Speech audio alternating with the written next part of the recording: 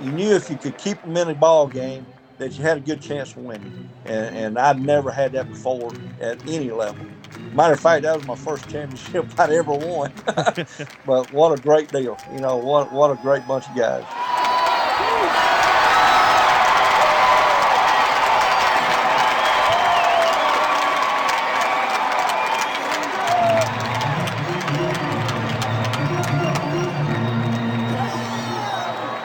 Welcome to episode 195 of Alberta Dugout Stories, the podcast. I'm Joe McFarland. It was quite the scene in Toronto over this past weekend as the Blue Jays marked the 30th anniversary of their 1992 World Series championship. Canadian baseball fans were able to relive those memories with players like Devon White, Dave Winfield, Todd Stottlemyre, and many others in attendance, plus a special reenactment of Mike Timlin and Joe Carter's final out in Game 6. Now, believe it or not, this week also marks the 40th anniversary of the Medicine Hat Blue Jays winning their first Pioneer League title. With future World Series champions David Wells, Pat Borders, and Jimmy Key on the opening day roster, the Baby Jays started 1982 on fire, going 10-1, only to fall back into a back-and-forth, nail-biting pennant chase with the Great Falls Giants, losing Key to a promotion midway through the year and not actually clinching the North Division title until the final day of the regular season. They then had to endure a tough best-of-5 championship series against Jose Canseco and the Idaho Falls A's, winning it in 4 games. And as it turns out, it would be the only Pioneer League title for Medicine Hat. We have a brand new retrospective story up on our website to mark the occasion, so head to albertadugoutstories.com. For the podcast this week, we connected with a pair of key contributors to that team. First up is Keith Gillum, an 18th round pick of the Blue Jays in the 1982 MLB June draft. He became the ace by going 10-2 with a 3.50 ERA in 14 games. Gillum also got the ball for the series clincher against the A's, going the distance, allowing just 1 run on 6 hits with 2 walks and 7 strikeouts as the Blue Jays won 6-1. Keith, thanks so much for joining us here on the podcast. Thank you very much for having me. Take us back to 1982. You're drafted in the 18th round by the Toronto Blue Jays. And obviously the draft back then is a little different than it is now. You have the internet and all that kind of thing. You didn't have that then. Do you remember where you were when you got that call, what you were doing, and what your reaction was to getting that call? I had gotten drafted the year before by the St. Louis Cardinals. And I went back to school to Austin Peay to get my degree. And I had an awful year. We were terrible as a team. And to be honest with you, I really didn't think, I said, I've blown it. I'm not going to get drafted. But I was working at my dad's place. He worked at Beverage Air in Spartanburg, South Carolina. And that was my summer job. And I was building pallets. And like you said, we didn't know when the draft was or whatever. So one day, my dad came back one morning and he said, "Hey, Bob Wilbur from the Toronto Blue Jays wants to talk to you." Well, I dropped my tool belt and started walking. He said, "What are you doing?" I said, "Well, I'm not doing this anymore." I said, "I don't care what they offer me or whatever. I'm going to play baseball." And I was fortunate enough that Bob came to Clarksville, and he drafted me 18th round, and he asked me, he said, would I be interested? And I said, "Sure will." And I signed, and next thing I know, I'm going to Medicine Hat.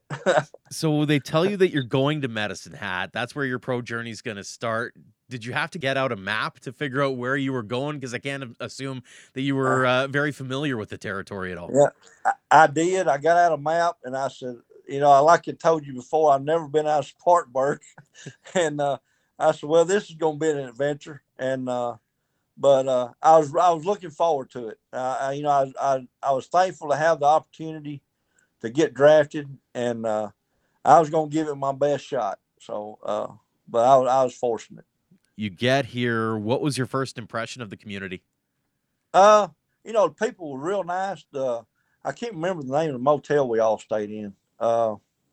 But the lady there that ran it was real nice, real, receptive to all of us. And, we had a couple practices before the season started. And I don't know, I enjoyed every bit of it. I really did. Some of those guys got homesick, but I'd been at college for 4 years, so I was kind of used to it. But I really look forward to it. Mm-hmm. The season goes on. It's pretty clear that you have a good team. Did you know fairly early on that you had a championship caliber team, or was that something that kind of hit home maybe midway through the season, or was there any kind of quote unquote ESPN turning point? At first we had Jimmy Key, as a starter there. Then he got moved up to A-ball.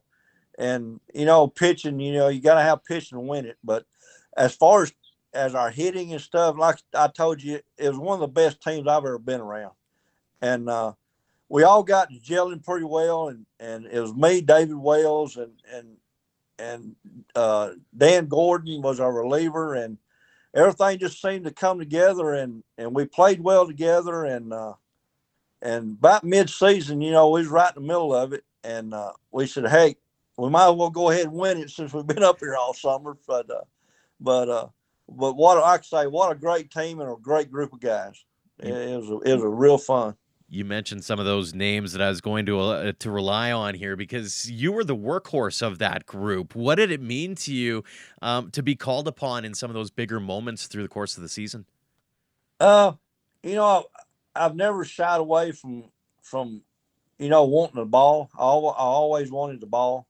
And, me being from Austin Peay and some of these guys from, Arizona State and whatever, it was a little bit of a shock at first when the season started. But once the season started and, hey, baseball is baseball. And then once I could realize I could get these guys out, then everything else just kind of took care of itself. And like I say, what a great group of guys. And you knew if you could keep them in a ball game that you had a good chance of winning. And I'd never had that before at any level. And matter of fact, that was my first championship I'd ever won. but what a great deal. What a great bunch of guys. You got the start in that championship game and put on a clinic. It was a complete game, 6-hitter, 1 run allowed, 7 strikeouts, like the perfect game, so to speak, and a 6-1 win against a team that featured Jose Canseco. When you look back on it, do you kind of pinch yourself a little bit about all that you accomplished during that season and then to wrap it all up in a win like that? Like I say, it was a great win. And like I say, I've never been a part of a championship team. And I remember I give up a run, and I remember Dwayne come out to the mound. He said, hey, don't worry about it. We had to score 1 to win anyway, So that kind of settled me down. I kind of got into it, and I had Dave Stenhouse was a catcher at that time. And he kind of knew how to, call a ball game. And I do remember this. Once the last out was recorded,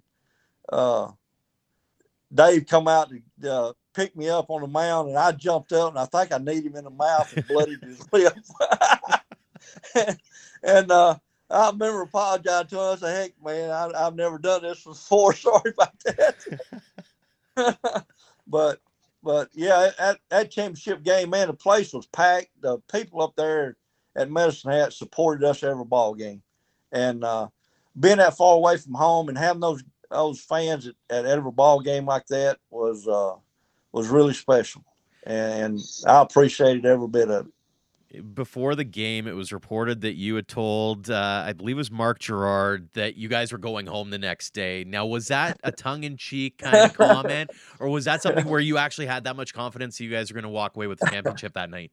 I thought we was all, everybody was confident, and they kind of just said, hey, if you can keep us in the ball game, we're going home the next day. And I said, well, I'll do everything I can do, and God, those guys, I like to say, yeah, Pat Borders, Chris Johnson at first base. God, what a hitter he was. Mm-hmm. And Cash Beecham. But what a great crew. And plus, myself, Cash Beecham, and David Wells lived in the same motel room together. So, I don't know if we could all take too much more of that. we were ready to go home. But I do know that night we went to not the same motel we lived in. It was another one.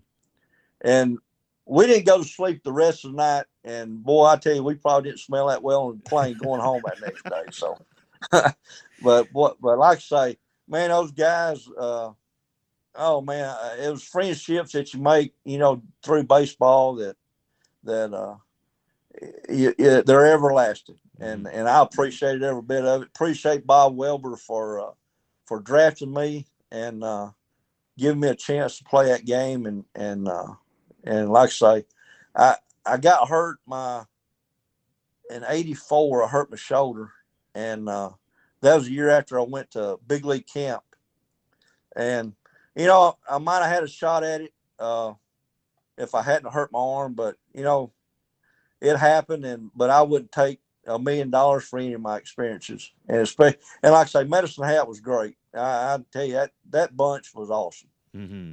One of the things I remember Lloyd Mosby, when he was inducted into the Canadian Baseball Hall of Fame, I asked him about his memories of Medicine Hat because he started there in '78, and he mentioned Oh, okay. he was taken by surprise he was sitting in that same hotel when the Medicine Hat Stampede came around and the parade came in. There were Right. horses and cows, and it was a total culture shock for a kid from Oakland. Yeah. Any favorite memories off the field?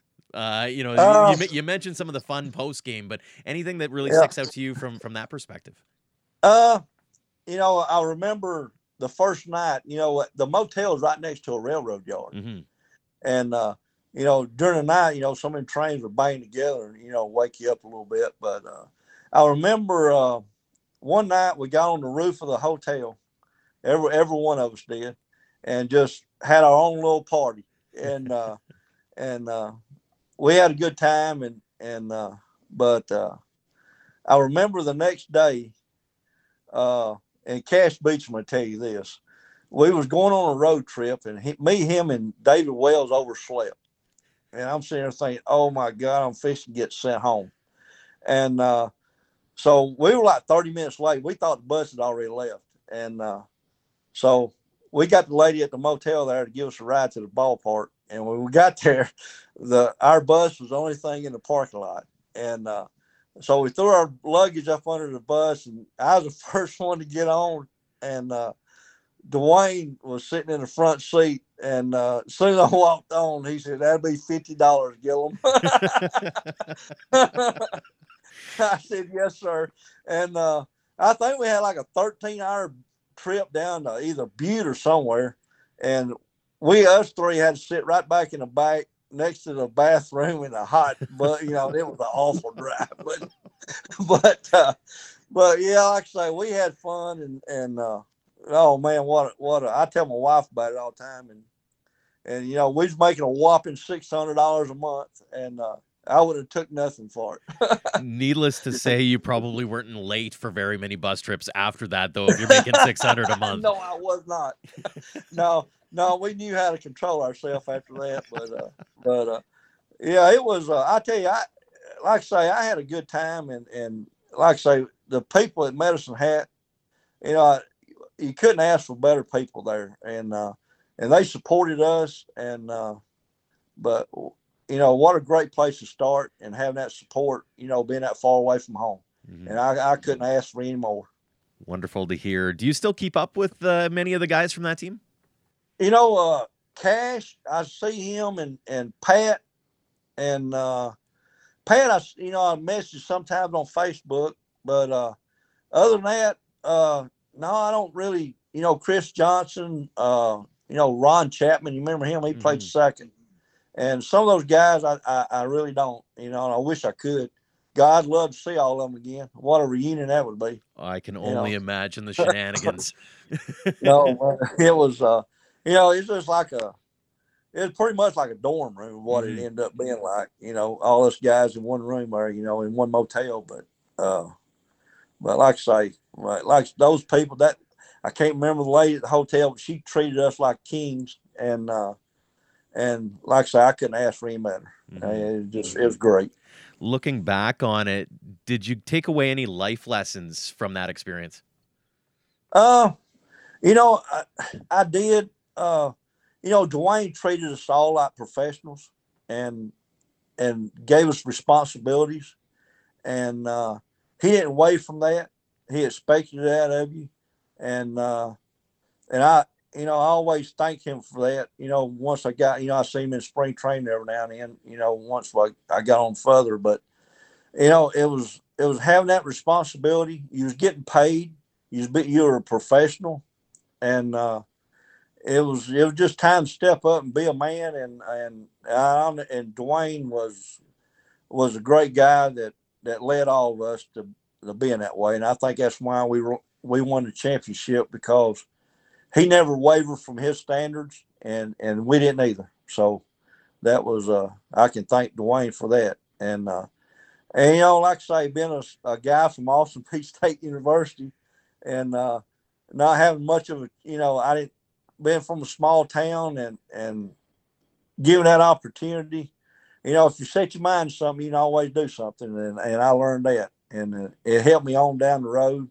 And like I say, I talked to Bob Wilbur all the time. He was the guy that drafted me. Mm-hmm. And I always thank him for giving me that opportunity, and a lot of guys don't appreciate that, but I did, and I still do to this day. Mm-hmm. Fantastic stuff. Just for a little bit of a life update, I suppose, give us a lowdown on what you're up to nowadays.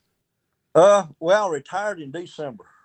Congratulations. And, thank you. I had a degree coming out of college to teach and coach, and I really didn't want to get into that, and ended up working at a transformer company here in Dyersburg, Tennessee, which that's where my wife's from.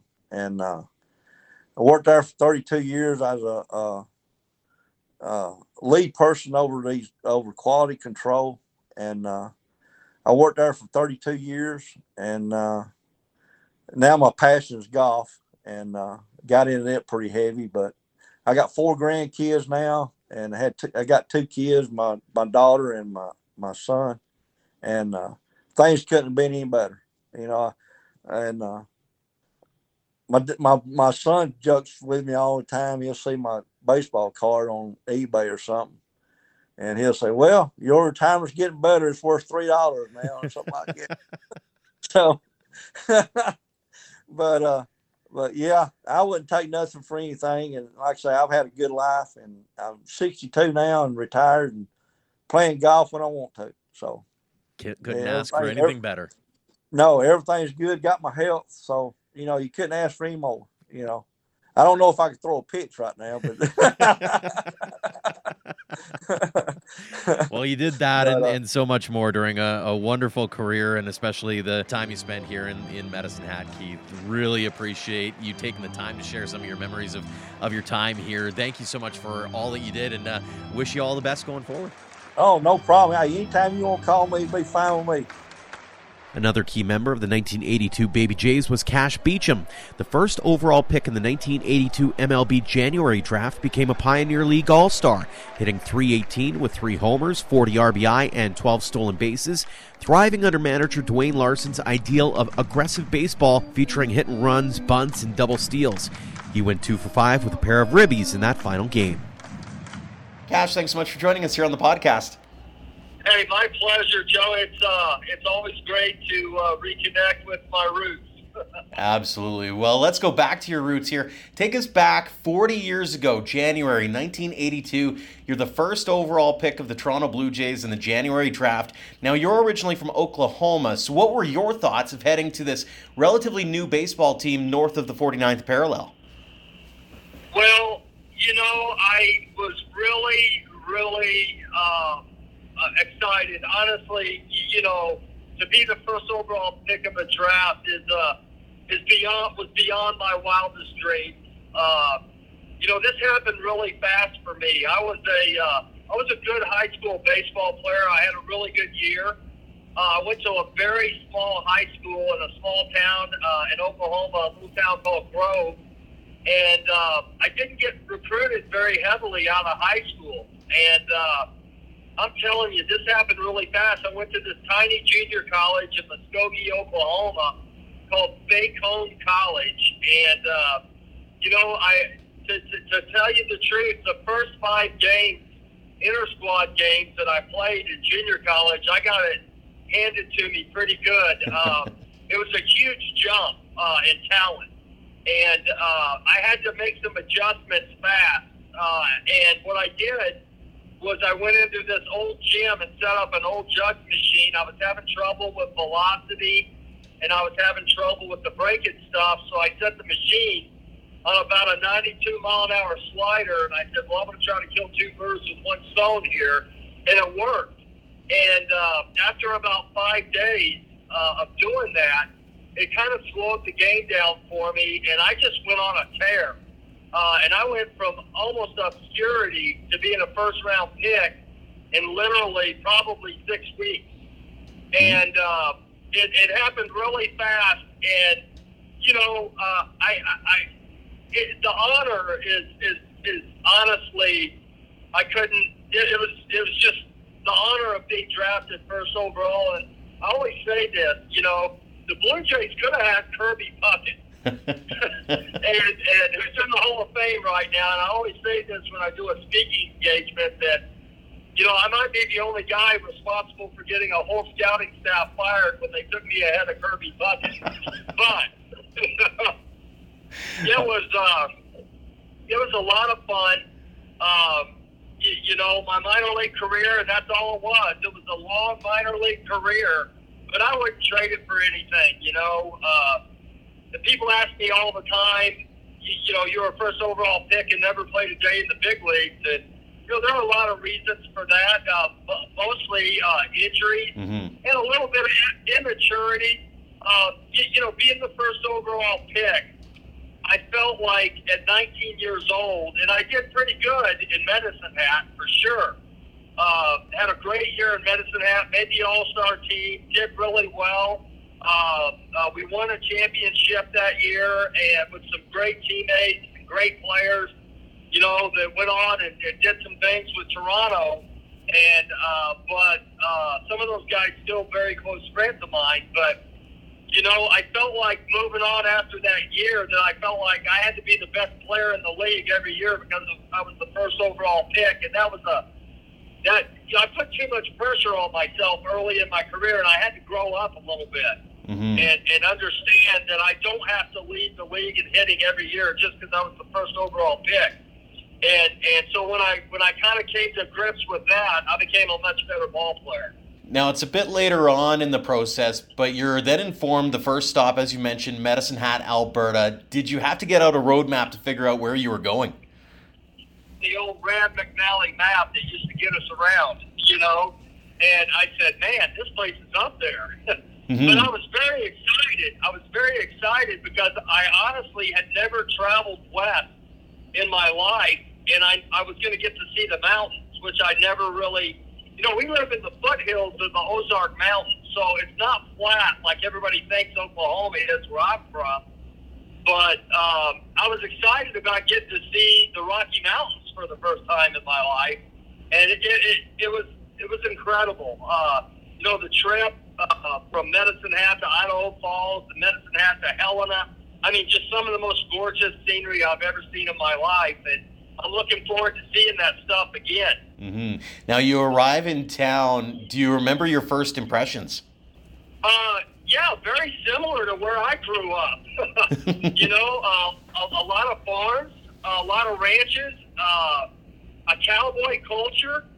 The Silver Buckle Inn was the hotel we stayed in, and it had a cowboy motif, so I kind of felt at home. You know, it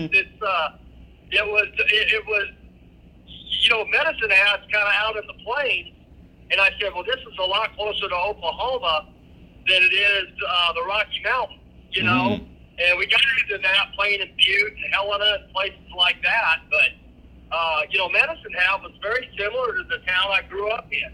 Very cool. Now, the season goes on. Did you know right away that you had a talented team with you, or was that something that kind of came along as the games progressed? No, I knew we were good.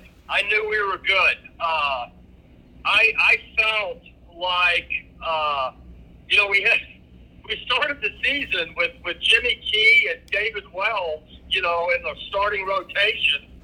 And then we had Pat Borders at third base. And you know, some of the guys that didn't go very far in their career, you know, just guys that really had good years.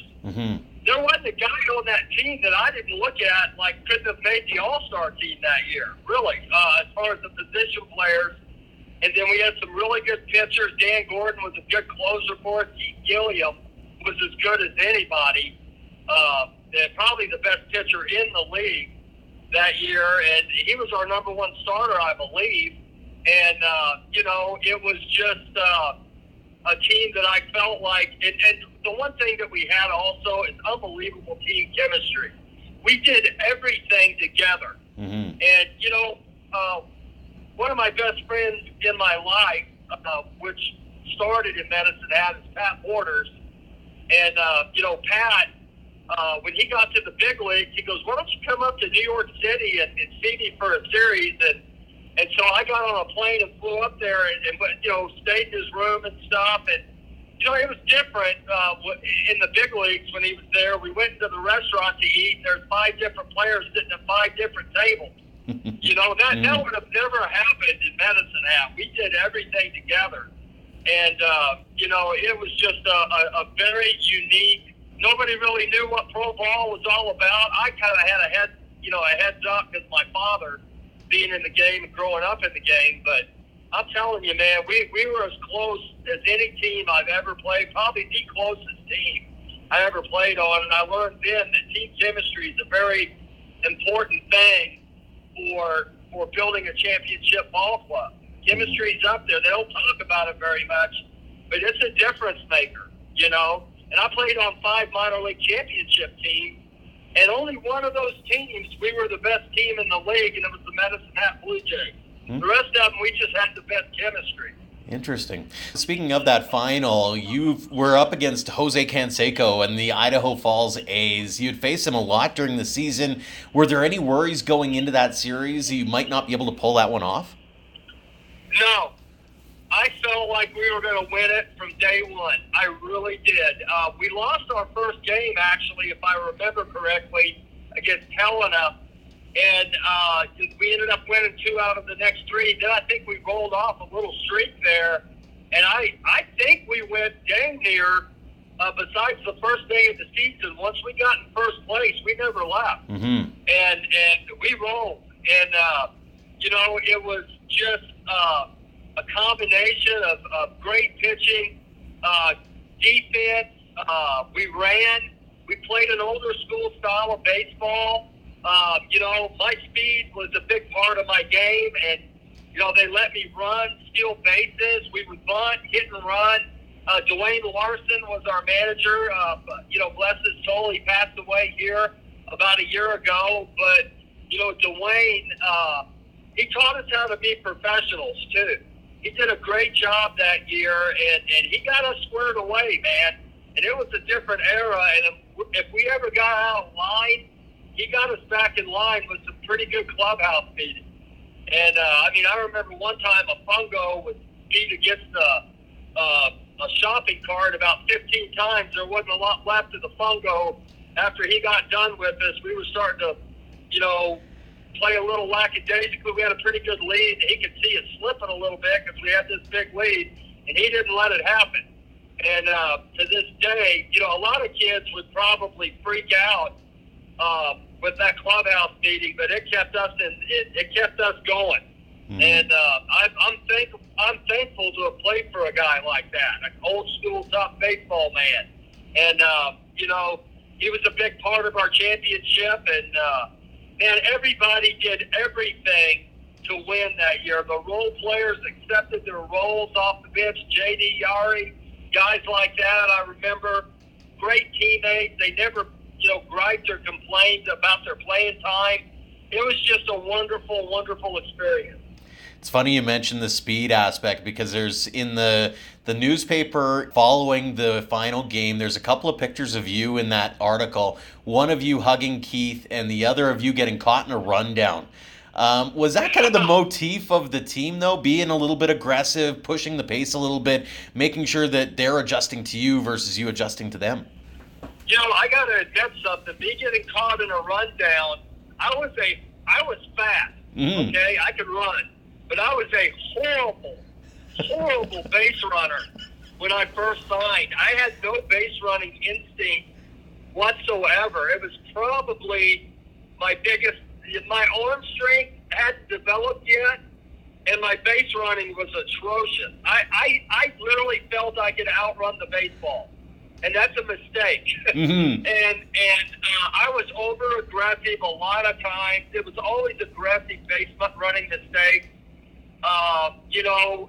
And I had to learn how to think on the bases, and I didn't know how to think on the bases back then.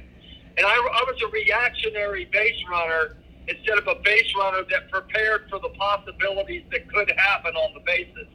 When I started thinking like that, I became a much better base runner. It took me a couple of years to get over that, to be honest with you. Mm-hmm. But, it was, we were very aggressive, and I would say when we made mistakes, they were aggressive mistakes. So, I'm the same way with my players. If you make a mistake, make it be aggressive.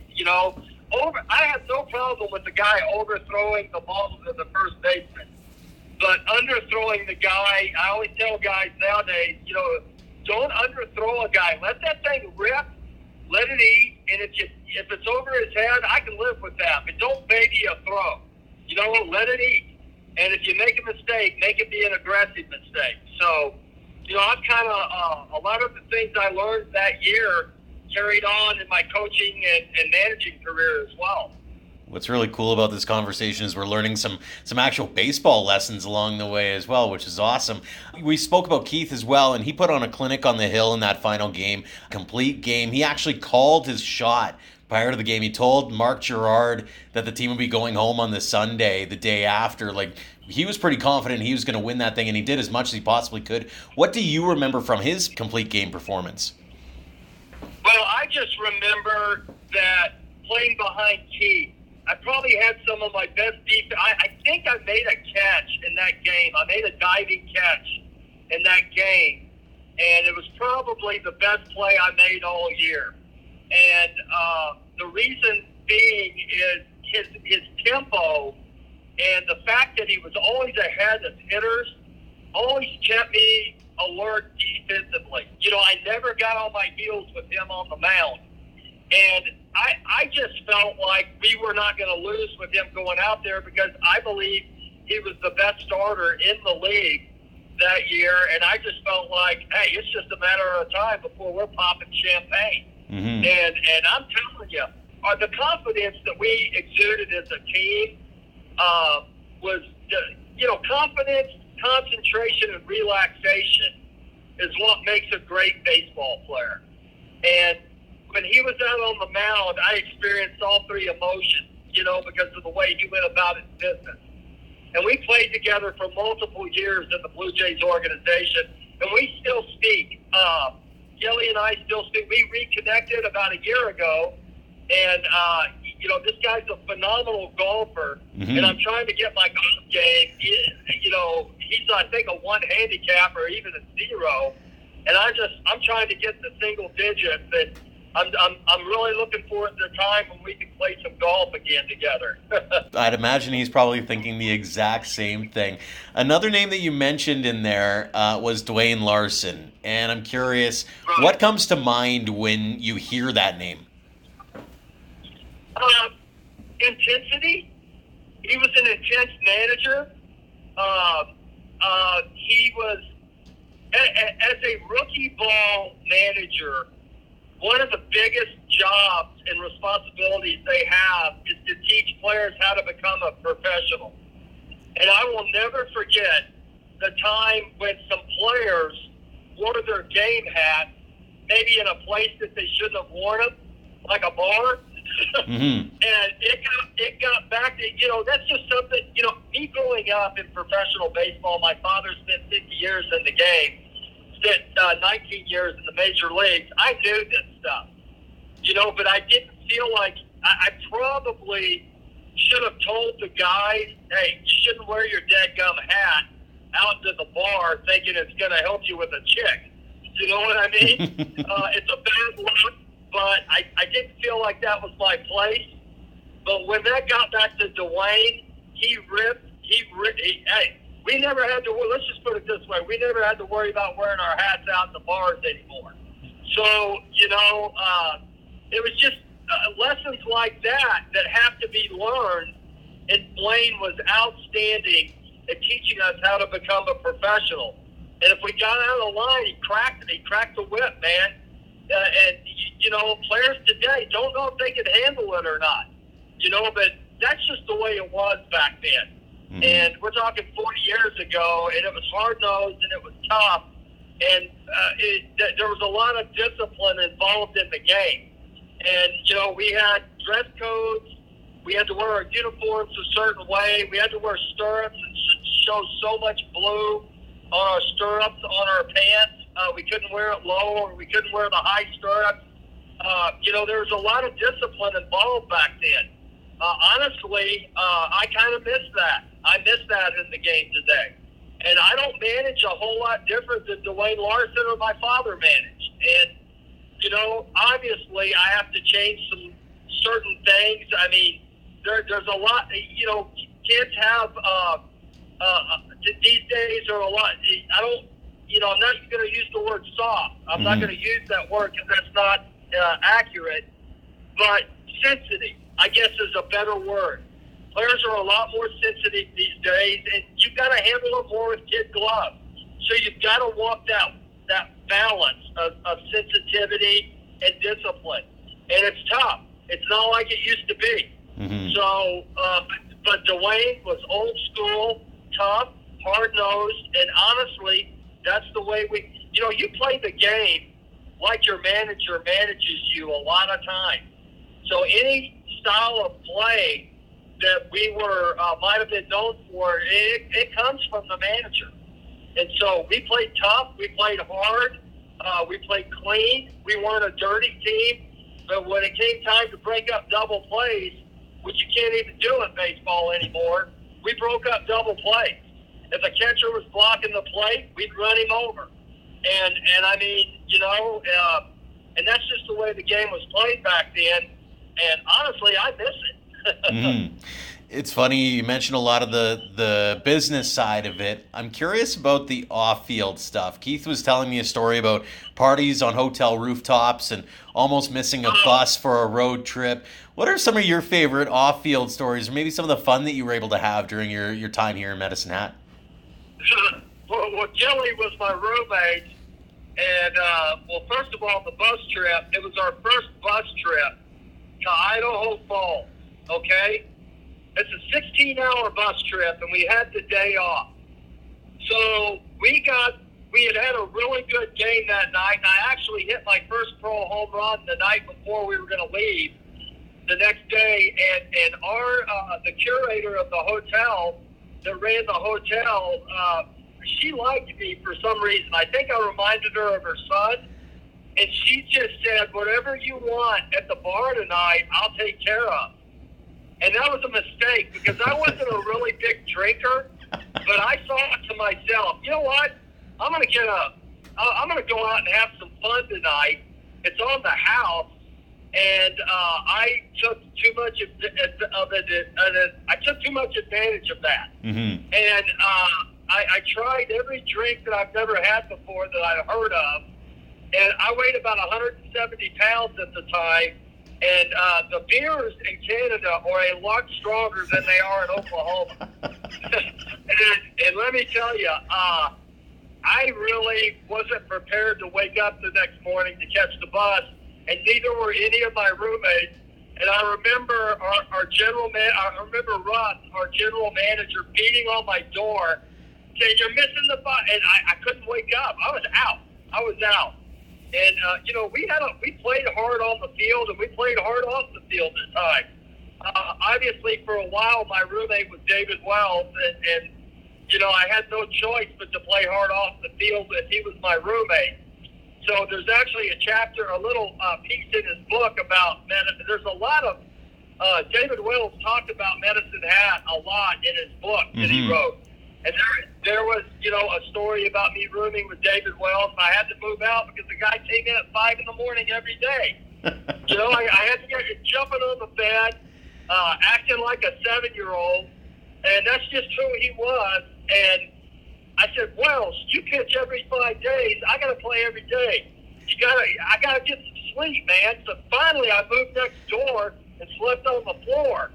And But that bus trip was, I remember that 16 hours went by pretty quick because I think I slept the whole trip. I was sick as a dog, and I learned my lesson right there. And I toned it down with the Labatt's and the Canadian beers. They kicked my butt. Mm-hmm. So that was the story there. I paid my fine, and I never let it happen again as long as I lived the rest of my career. All kinds of memories, both on the field and off, to be absolutely certain. When you look back on that time, what did it mean to you, not just in your progression as a ball player, but also in your progression as a human being, as a coach later on, in life in general? Well, I once again, I go back to the word chemistry and the rooftop parties after the games. I mean, we didn't go out a lot. We went on top of the hotel, and we would, these gorgeous nights in Canada. I mean, the sun didn't go down till 11 o'clock. Mm-hmm. So, we'd go to the grocery store and get food, and I remember we'd cook these feasts. We'd all cook our favorite thing to cook, and we'd take all the food on the roof, and there were some beers there, and we would just sit out under the stars on the roof of the Silver Buckle Inn there before the train. It was right behind the train station. Mm-hmm. And every morning these freight trains would connect. And when these trains connect, the cars, it's like a crash. Mm-hmm. And here we go at 4 in the morning. Every morning these trains would slam into each other, getting hooked up, and it would wake us up and all that stuff, and it was just part of it, that might have not have been the greatest as far as getting sleep and stuff, but it was all part of it. And the parties on the roof is where we really became a ball club as far as chemistry, and we just did everything together. And I never remember any fights. I never remember any controversy on that team. A couple of years later, it seemed like we were fighting on the bus every other road trip, Mm-hmm. But, that team was just so close as a team. To this day, I think of all the teams I played on, and every championship team I played on had that characteristic, that we were just a very, very close, tight-knit team. And a lot of that took place on the roof of the Silver Buckle Inn after ball games. Mm-hmm. We weren't concerned with, a lot of other things, but being a ball club. And we were close, and we were a family. And it was wonderful. Interestingly, your career is kind of coming full circle here because you're on the road right now, heading to Ogden to coach in the Pioneer League again. You've had a wonderful pro career as well. You actually came up back to Edmonton for a game with the Trappers, according to the stat sheet. Looking back on those playing days, how cool is it to think about how far you've come in the last 40 years? Maybe what are you most proud of? Oh, man. Oh, gosh. There's so much has happened in 40 years. But I can tell you this, that from the time I was born, all I ever wanted to do was be in baseball. It's all I ever wanted to do. I grew up in the game. I was a very fortunate kid to have a father as a major leaguer. He was a World Series champion with the Braves as a coach. He played in the World Series with the Mets, and I grew up through all that. So I was a lucky kid, and Jim Beecham, my father, was my influence in the game. And he was not only my influence, he was a lot of players' influence. And Dwayne Larson was very much like my father. And I think my father was a little bit of a mentor to Dwayne. He came to my dad's funeral. He passed away of leukemia about 14 years ago. I miss him every day, but I always feel like he's with me every day. And, the thing that I'm proudest of is I had thousands of chances to quit and to give up. And I never did. And I never took my first round status for granted. I never did. I never used it as I'm a first rounder. I can do what I want. I like to think that I was a dirtbag and a grunt and a guy that would get in the foxhole with guys and go to war. And I was not a pretty boy, so to speak. I played hard. I wanted my uniform dirty every day. And through all the injuries that I had in my career, I've had 7 surgeries. And I think my love for the game never allowed me to quit the game. And I think another thing I'm proud of, extremely proud of, was being the first independent league player and the Pioneer League now as an independent league. And I fell in love with independent baseball my first year that I played there. And it got me back to a major league organization. And in 1993, I was the first independent league position player to ever sign with a major league organization, and I did very well. And I think it helped set up independent baseball as a viable source to find players. And there have been probably 700-800 players make it to the big leagues through indie ball. And being one of the first ones was it's almost as big an honor as me being drafted first overall. Very cool. You spent a lot of time in the game, now coaching. What's it mean to you to be able to give back to the game in that way? That's where I'm at right now in my life. It's all about giving back to younger players, and not only professional players, but in the off season, I do thousands of hitting lessons with young kids, and that's my gift back to the game, and teaching kids how to play the game the right way. Baseball, in my opinion, has gotten a little sideways with the way they teach the game. It's all technology now, but I'm an old school baseball man, and I will never change. And I realize technology is a tool, and it's a good tool for the game, but it's not the end all be all. And the one thing that I hate to see in professional baseball is a lot of really good baseball men like my father, like Dwayne Larson, like myself, are kind of getting pushed out the door. And there's a spot for them in organizations, and there needs to be a balance between that. So now, my task at hand right now is in managing an independent league club is giving to these players knowledge and my passion and knowledge and energy for the game that I had, and teaching them the lessons that I had. I couldn't miss buses the rest of my life and get to the big leagues.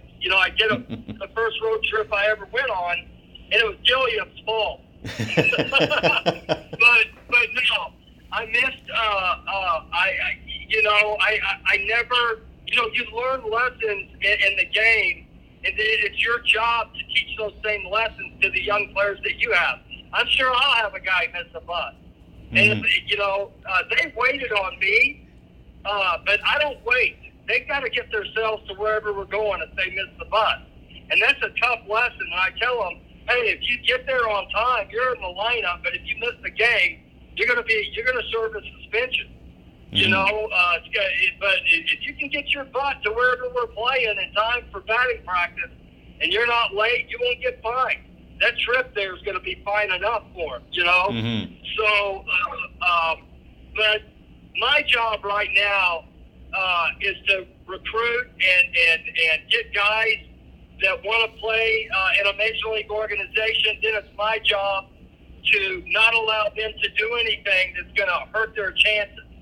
And, and if it takes meetings in my office, that's what we'll do. If it takes getting into their wallet, I'll do it. But it's my job to not allow these guys to do anything to hurt themselves in getting to Major League Baseball. And so that's going to be talked about day one, the first meeting we have as a team on May 11th. And that will be a big part of my first talk with my team. And that's probably the most important day you'll ever have as a manager is setting the framework and the culture for what we're going to do this year as a ball club. Absolutely. Well, final question for you here. It's been a wonderful chat. What does the game of baseball mean to you? Everything besides my faith. it's on this earthly realm we're in. Baseball's it for me. Baseball, obviously, my relationship with my kids and my wife. Those take precedence over baseball. But baseball is my life, and it's been my life for 40 years. And I love the game. I respect the game. And I think I played the game in a way that shows respect to the game, and it's what I ask from my players. So the game of baseball, it basically is my life. Anybody that knows me and they mention my name, I mean, baseball's got to be right there with it. And I think when people think of Cash Beecham, they think of baseball. And that's a pretty good place to be at this stage of my life.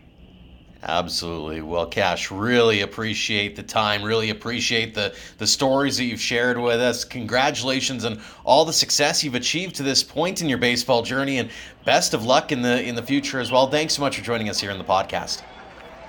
Well, thank you, and hello to everybody in Medicine Hat that listens to this. It was a great year. It's a year I'll never forget, and I love you all. And when you talk to my teammates, tell them I love them. Thanks again to Keith Gillum and Cash Beecham for joining us this week and for sharing their memories of the 1982 Medicine Hat Blue Jays. And again, if you get the chance, head to our website to read the full story, recapping the season, plus a game-by-game account of that final series. A quick shout-out again to our Platinum supporters for all they do for baseball in Alberta. The Okotoks Dogs and AHP Academy have been instrumental in helping us tell all of these great stories. Until next time, thank you for all your support online, on social, and on air of Alberta Dugout Stories.